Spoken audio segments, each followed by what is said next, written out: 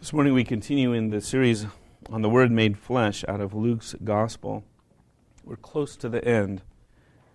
This morning we're going to get into chapter 6, verses 12 to 26, which is really the first part of a two-part little sub-series here that will take us through to most of the rest of chapter 6 as well.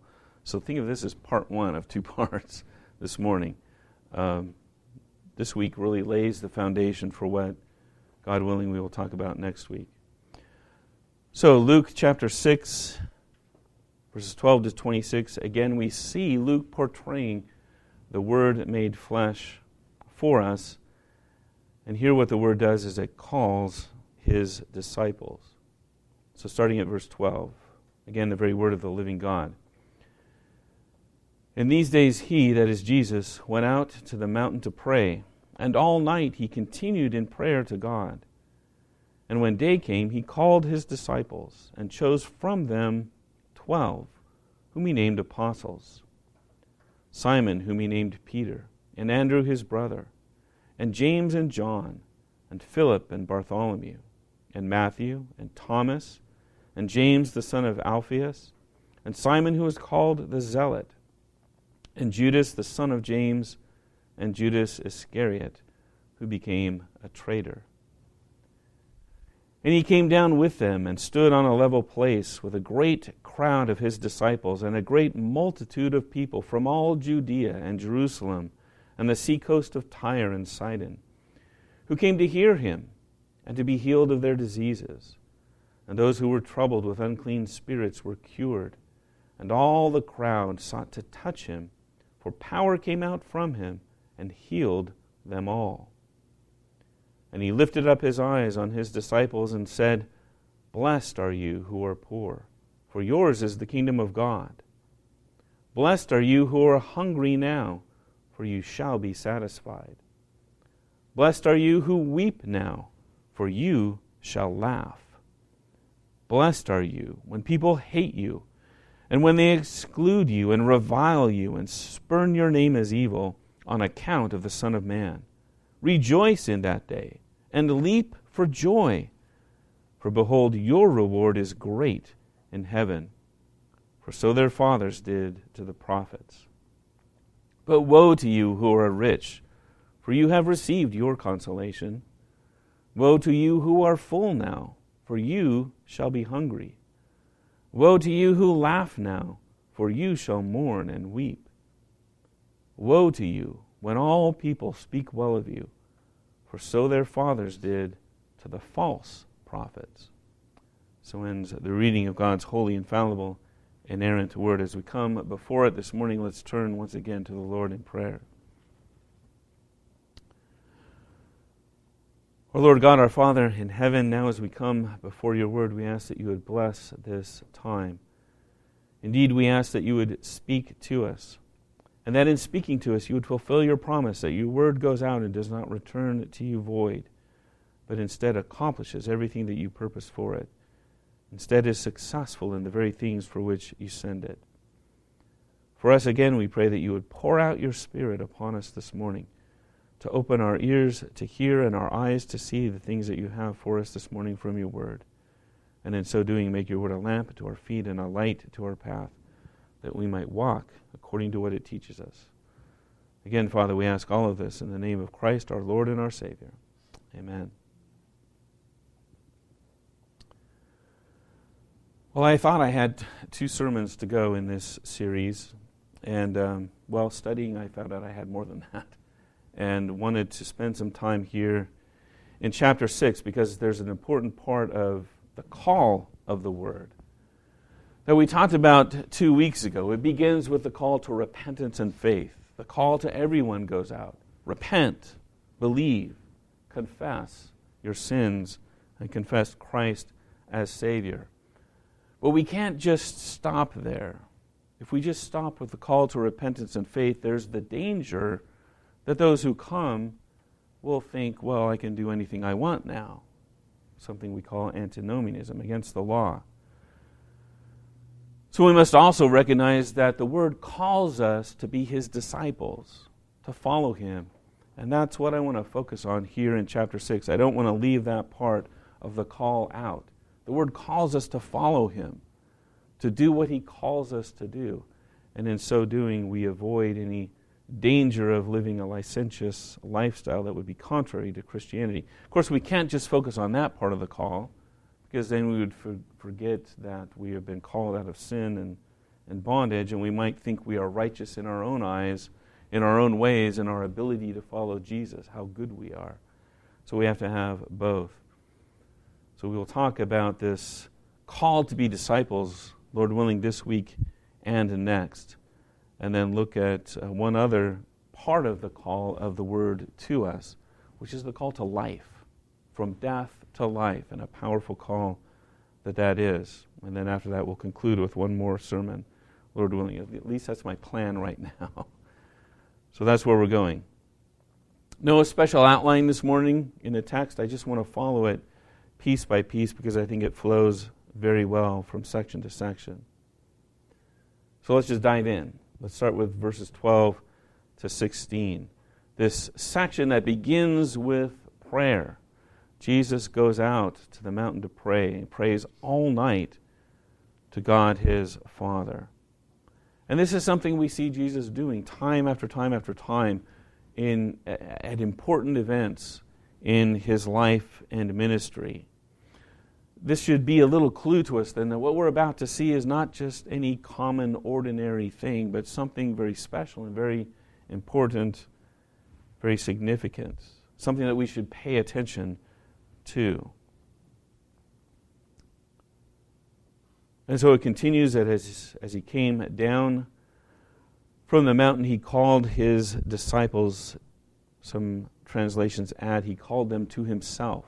I think that's a fair inference from the text. He called his disciples to himself, and out of those disciples chose 12 to be apostles. And they're listed for us by name.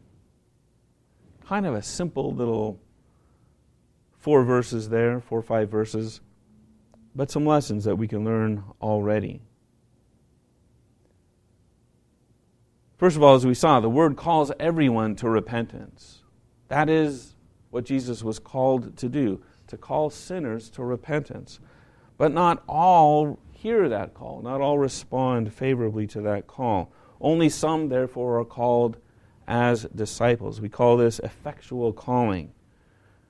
Those who hear the call to repentance and respond, and we use the term that they embrace Jesus. But we also can see, even in this little section here, that those who are disciples are called to different roles. Some are called to a special kind of leadership that we see here, apostles. Those who are sent to speak with his voice, to speak on his behalf with his authority. Why 12? Well, because these are the patriarchs of the new Israel.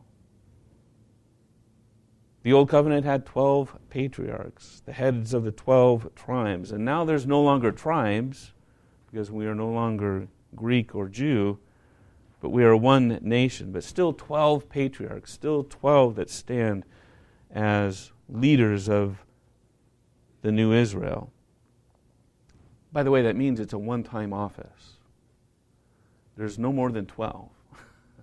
There can be no more than 12. There were no more than 12 patriarchs of the 12 tribes. You can't have 2 fathers of the same tribe. It doesn't make any sense. And so apostle is no longer an office of the church. But we can infer from this, one, that we do need leadership in the church, but that the disciples are called each to have a different role in the church. What Paul teaches in 1 Corinthians, the later chapters after our reading this morning.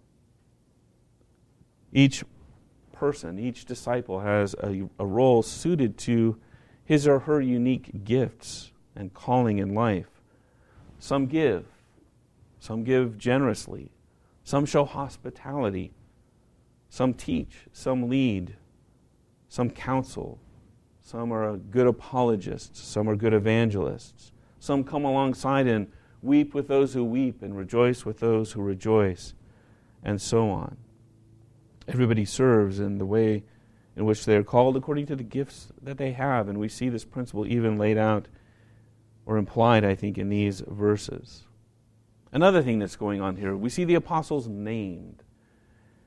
And I just think it's worth remembering that every time we see a list like this in Scripture where God's people are named by name, that should kind of smack us upside the head with the realization that God knows His people, and He knows them by name. Each and every one of you here this morning who has repented and believed, God knows by name. He knows you. He knew you when you were in your mother's womb and even before.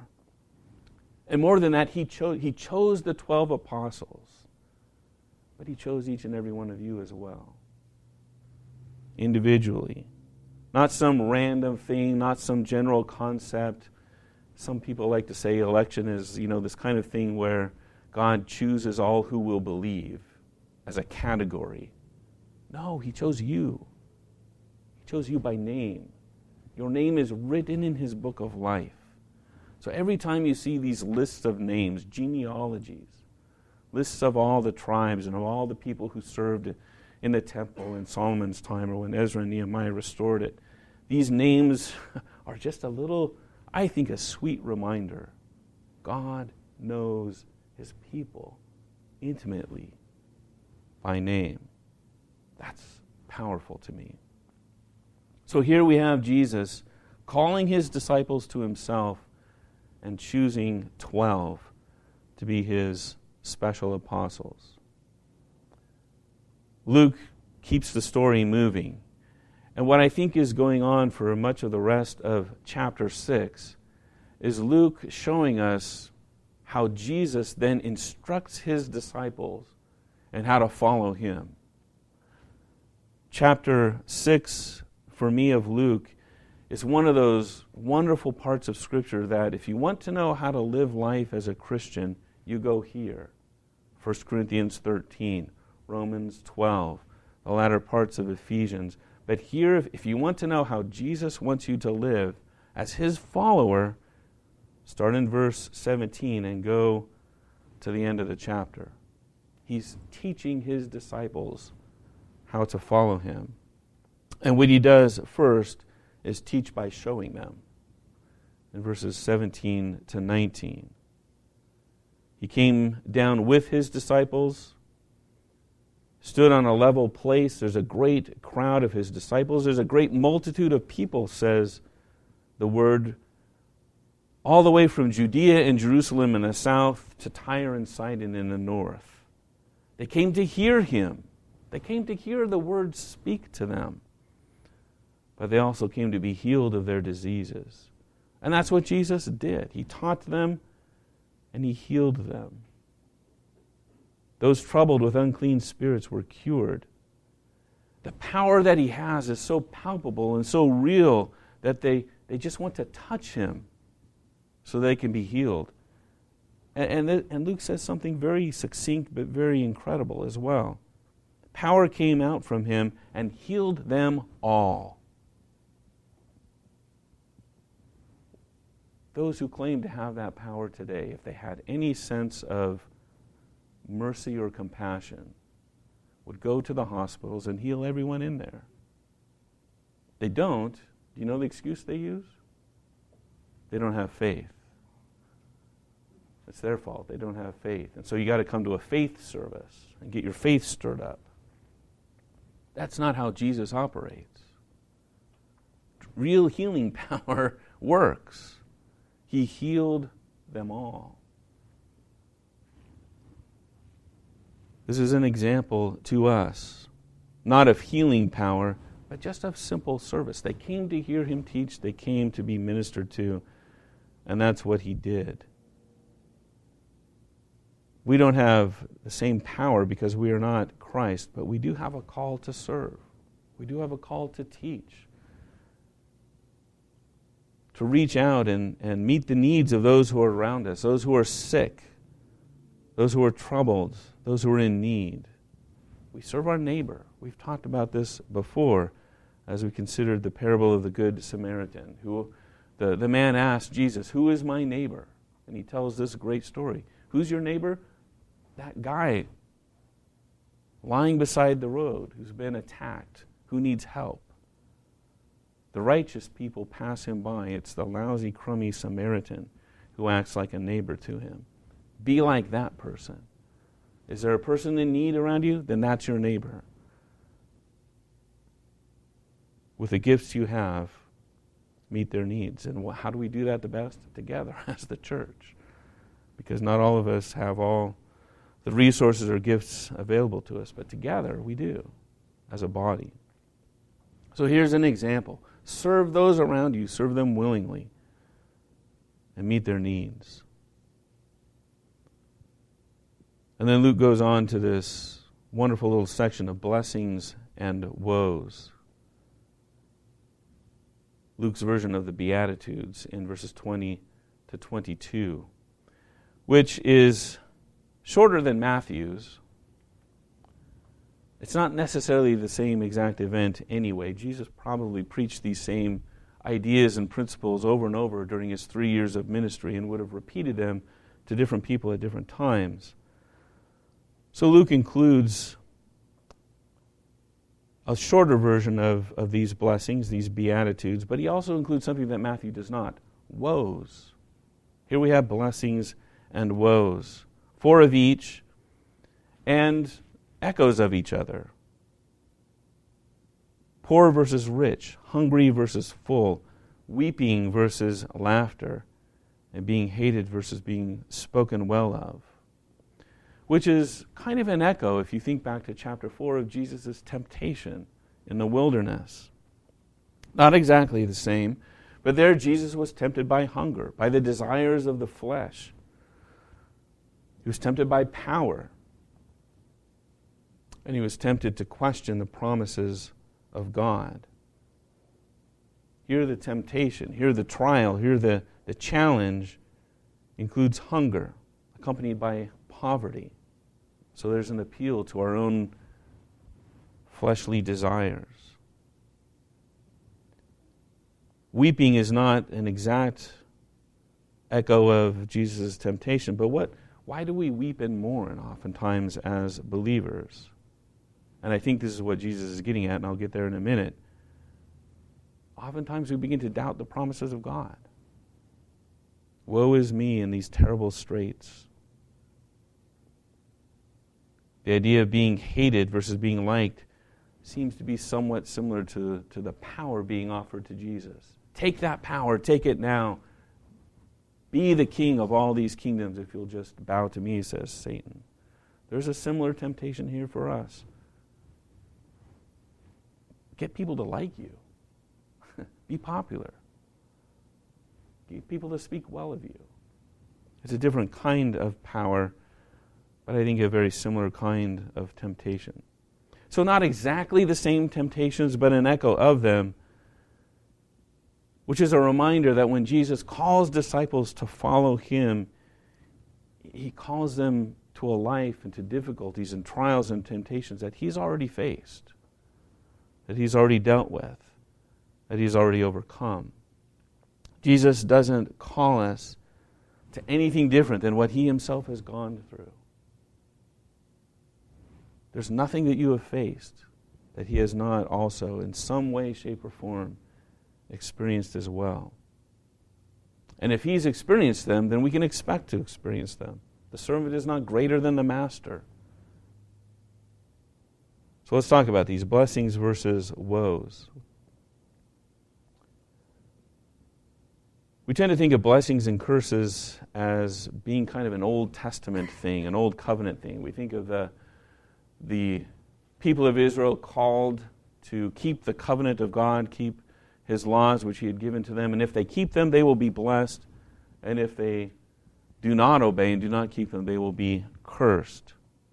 There's a difference here. These are blessings and woes, and I'll cover this again in a little bit. Woes are not curses. Curses are punishment, they're judgment. Woes are something to be sad about. But let's cover the blessings first.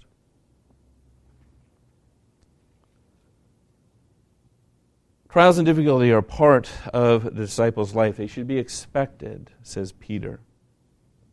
And here Jesus reminds us of greater truths that are tied to Him and to the promises of God. And the key to that, the central promise that He focuses on, is that there is a kingdom coming. A life of joy and peace without sickness or trial or trouble. And He points to that promise, that reality that is coming, and that promise of God is greater and more valuable than the things of this life. And that's really the contrast that's going on here. What God promises us is better than the things of this life that we attach ourselves to. It's no different than what He told the Old Testament people of God in Isaiah that we read earlier. You value these prophets that can do, or these idols that can do nothing. You look to these things that have no power. You're content and satisfied with the things of this life. Or what Paul says to the Corinthians. Greeks want wisdom. Jews look for a sign. They want something tangible, something they can grab hold of, something they can anchor themselves on in this life, in this world, in this experience that gives them some level of satisfaction and contentment with this life. God doesn't do that. He uses the foolishness of the gospel to confound the wisdom of men. And He uses the trials and difficulties of this life to remind us that there are greater glories to come. Which do you value more? The passing, fragile, temporary pleasures of this life, or the glories of the life to come? That's what's really being contrasted here. So if you're poor, remember that yours is the kingdom of God. You possess the very kingdom of God. We are a kingdom of priests of the Most High God. We will rule and reign together with Him in the new kingdom that is coming. So if you're poor now, remember it's temporary. It's passing. A greater life is coming and a greater kingdom is coming. You're blessed not because you're poor. You're blessed because of the greater glory that is coming. So we're not to run around like monks, giving up all our possessions and pretend that somehow we're holy because and blessed because we have nothing. That's not the idea. When you're poor, remember the greater blessing that is to come.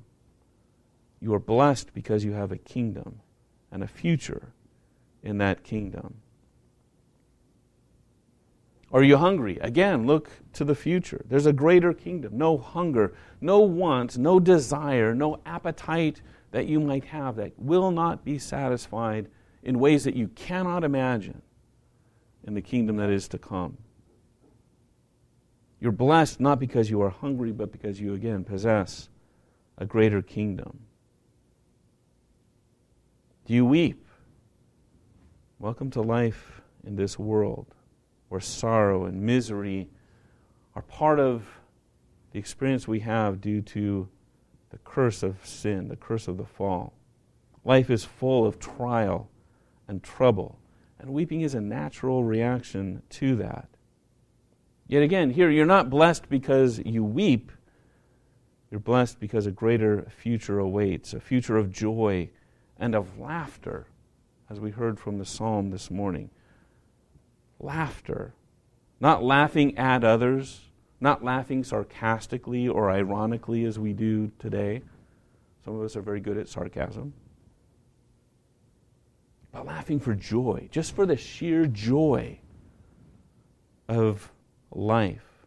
And yeah, have you ever experienced that? Have you ever been so happy you just want to laugh? Why are you laughing? I don't know. I'm happy. Brides do this at their weddings. Parents do this when a child is born. We do it in all sorts of different kinds of circumstances. We laugh because we're happy, not because something's funny. Just for the sheer joy that springs out from our hearts. That kind of laughter.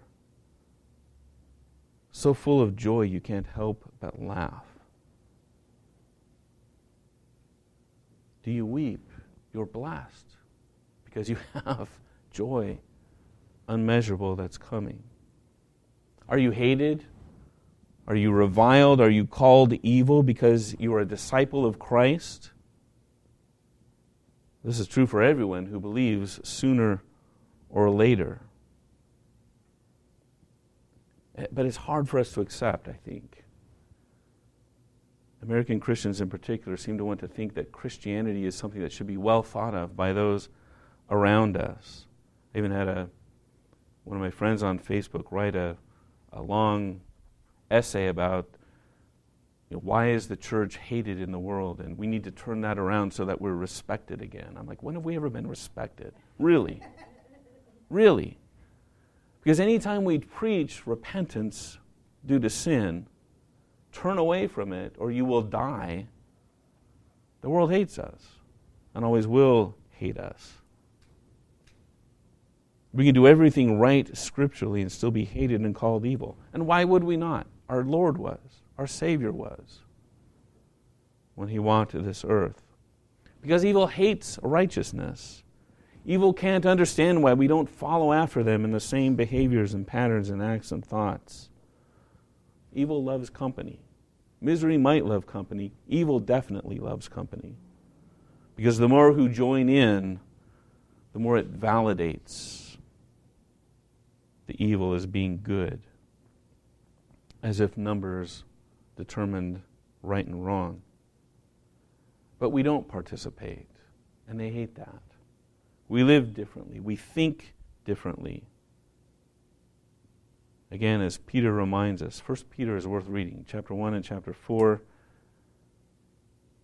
Chapter 4 in particular, that we should be hated, if we're going to be hated, only for being a Christian. Not for being meddlers or busybodies or for sin, but only for being a Christian. And if that's true, then we can rejoice. And in fact, Peter says it as a command. We must rejoice. And Jesus says the same thing here in 23. Rejoice in that day and leap for joy. How many of you have leaped for joy when you were being persecuted? It doesn't come naturally to us. But that should be where our perspective is. If our perspective is heavenly, if our perspective is looking to the glories that are to come, that are ours already in Christ, if I'm counted worthy to suffer, I'm in. I'm one of God's people. It's a privilege. Does that come naturally? No. I hate being persecuted. So we need God to work in us by the power of His Spirit.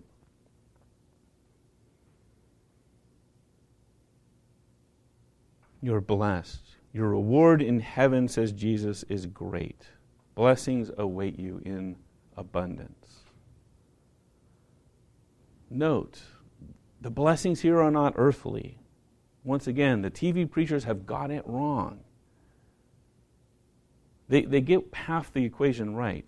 When you're down, when you're troubled, when you're facing difficulty, remember God, but then they twist it.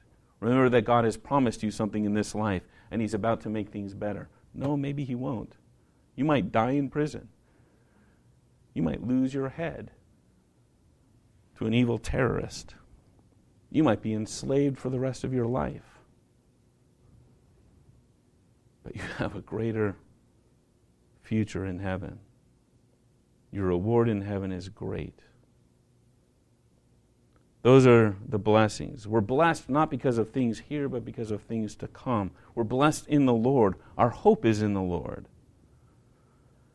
But contrary to the blessings are the woes, and here's where I want to focus on the idea and remind us. We've talked about this before in Luke. The woes here are not condemnations. They are not judgments. It's an expression of sorrow. The Greek word has this overwhelming connotation of that, how sad is that? How terrible is it that someone is in this situation? It's something we mourn about. It's something we are very, very sorry for. Jesus is setting up what follows, and what, Lord willing, we'll talk about next week, that we are to love our enemies and not judge them. Here He just wants to communicate this idea that we should have pity on. not condescending pity, pity from our hearts for those experiencing the things that he describes. We should have pity on. We should feel sorry for those people whose satisfaction comes from the things of this life. How terrible is it for them to find contentment and satisfaction and meaning in the things of this world? How terrible. They're missing out on such greater blessing that's been offered to them by God. There's an old song by Keith Green that captures this in part of the lyrics. How can they feel so at home down here when there's so much more up above? How can they feel so content with the things of this world when there's something so much better for them? This is the attitude that we should have toward those around us. It's the attitude that Jesus has. This is his pronouncement of woe.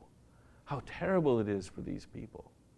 And as followers called to be disciples of Christ, this should be our attitude as well. And far too often, brothers and sisters, it is not. How terrible for those who are rich, who have their consolation in their riches. What a tragedy that is, that they find satisfaction and contentment there. Now here again, wealth is not a bad thing. Jesus is not condemning wealth. He's condemning satisfaction and consolation in that wealth.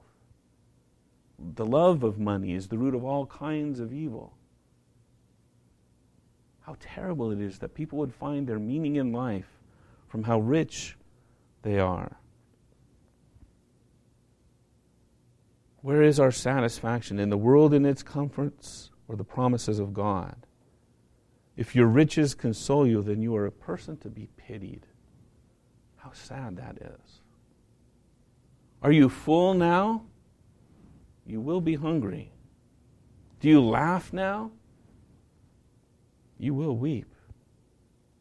How tragic that is. How terrible that is for that person. The judgment of God is coming against all unrighteousness, against sin. How terrible it is for someone to fall into the hands of an angry God, of a wrathful God. How terrible it is that they laugh now. How terrible it is that they are hungry now, or that they are full now. Terrible hunger is coming. Terrible sorrow is coming. We've talked about this more than once in the last few weeks, that example of the rich man and Lazarus that Jesus teaches, and the rich man pleading that Abraham would send Lazarus to his brother so that they would not avoid the same fate, begging for a drop of water on his tongue, for just some measure of relief. How terrible it is for those who are full, and for those who laugh now. Great sorrow is coming. How tragic it is when we hear, and I hear it far too often, I'll be partying in hell with my friends. No, you won't.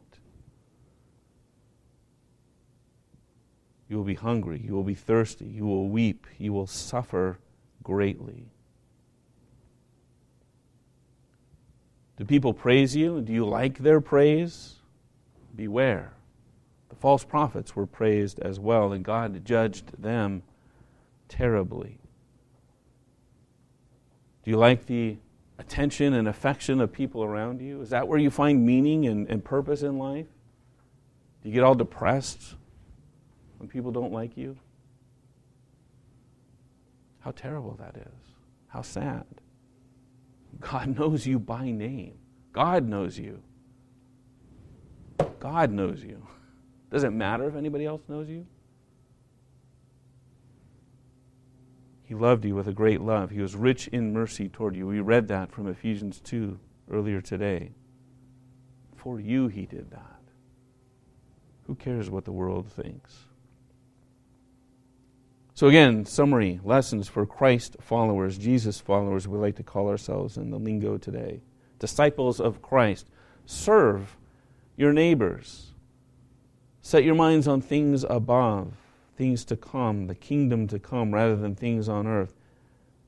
As it says elsewhere, seek first the kingdom of God and His righteousness. These things will be added to you. And if you let the things of this life affect your attitude, how tragic that is, how sad that is. Your focus is on the wrong things, popularity or wealth or a happy, easy, contented life. Now, I want to say here, not that we shouldn't be ever, I'm not saying that we should be stoic and unemotional and never react to things around us. Again, that's not what Jesus is saying. We weep with those who weep. We mourn with those who mourn. We rejoice with those who rejoice. But if we find our meaning in that, if we find our contentment in life in our happiness or sadness, then we're focusing on the wrong thing. Our focus should be always on Christ and His kingdom. The certain, sure promises of God that will be fulfilled. No doubt about it. And that sustain us through the ups and downs of life, such that they fade in importance to us. The promises of God will carry you through the deep valleys, but keep you grounded on the heights of joy as well. For those who are disciples of Christ already, good. Praise God. And get ready for a different kind of life, a different kind of attitude. Because when the Word calls you to be His disciple, this different kind of life and this different kind of attitude is what He's calling you to. He begins by calling you to Himself, to repent of your sins, to believe and put your faith and trust and hope in Him. And to any that have not, they need to do it now, for those great woes are coming.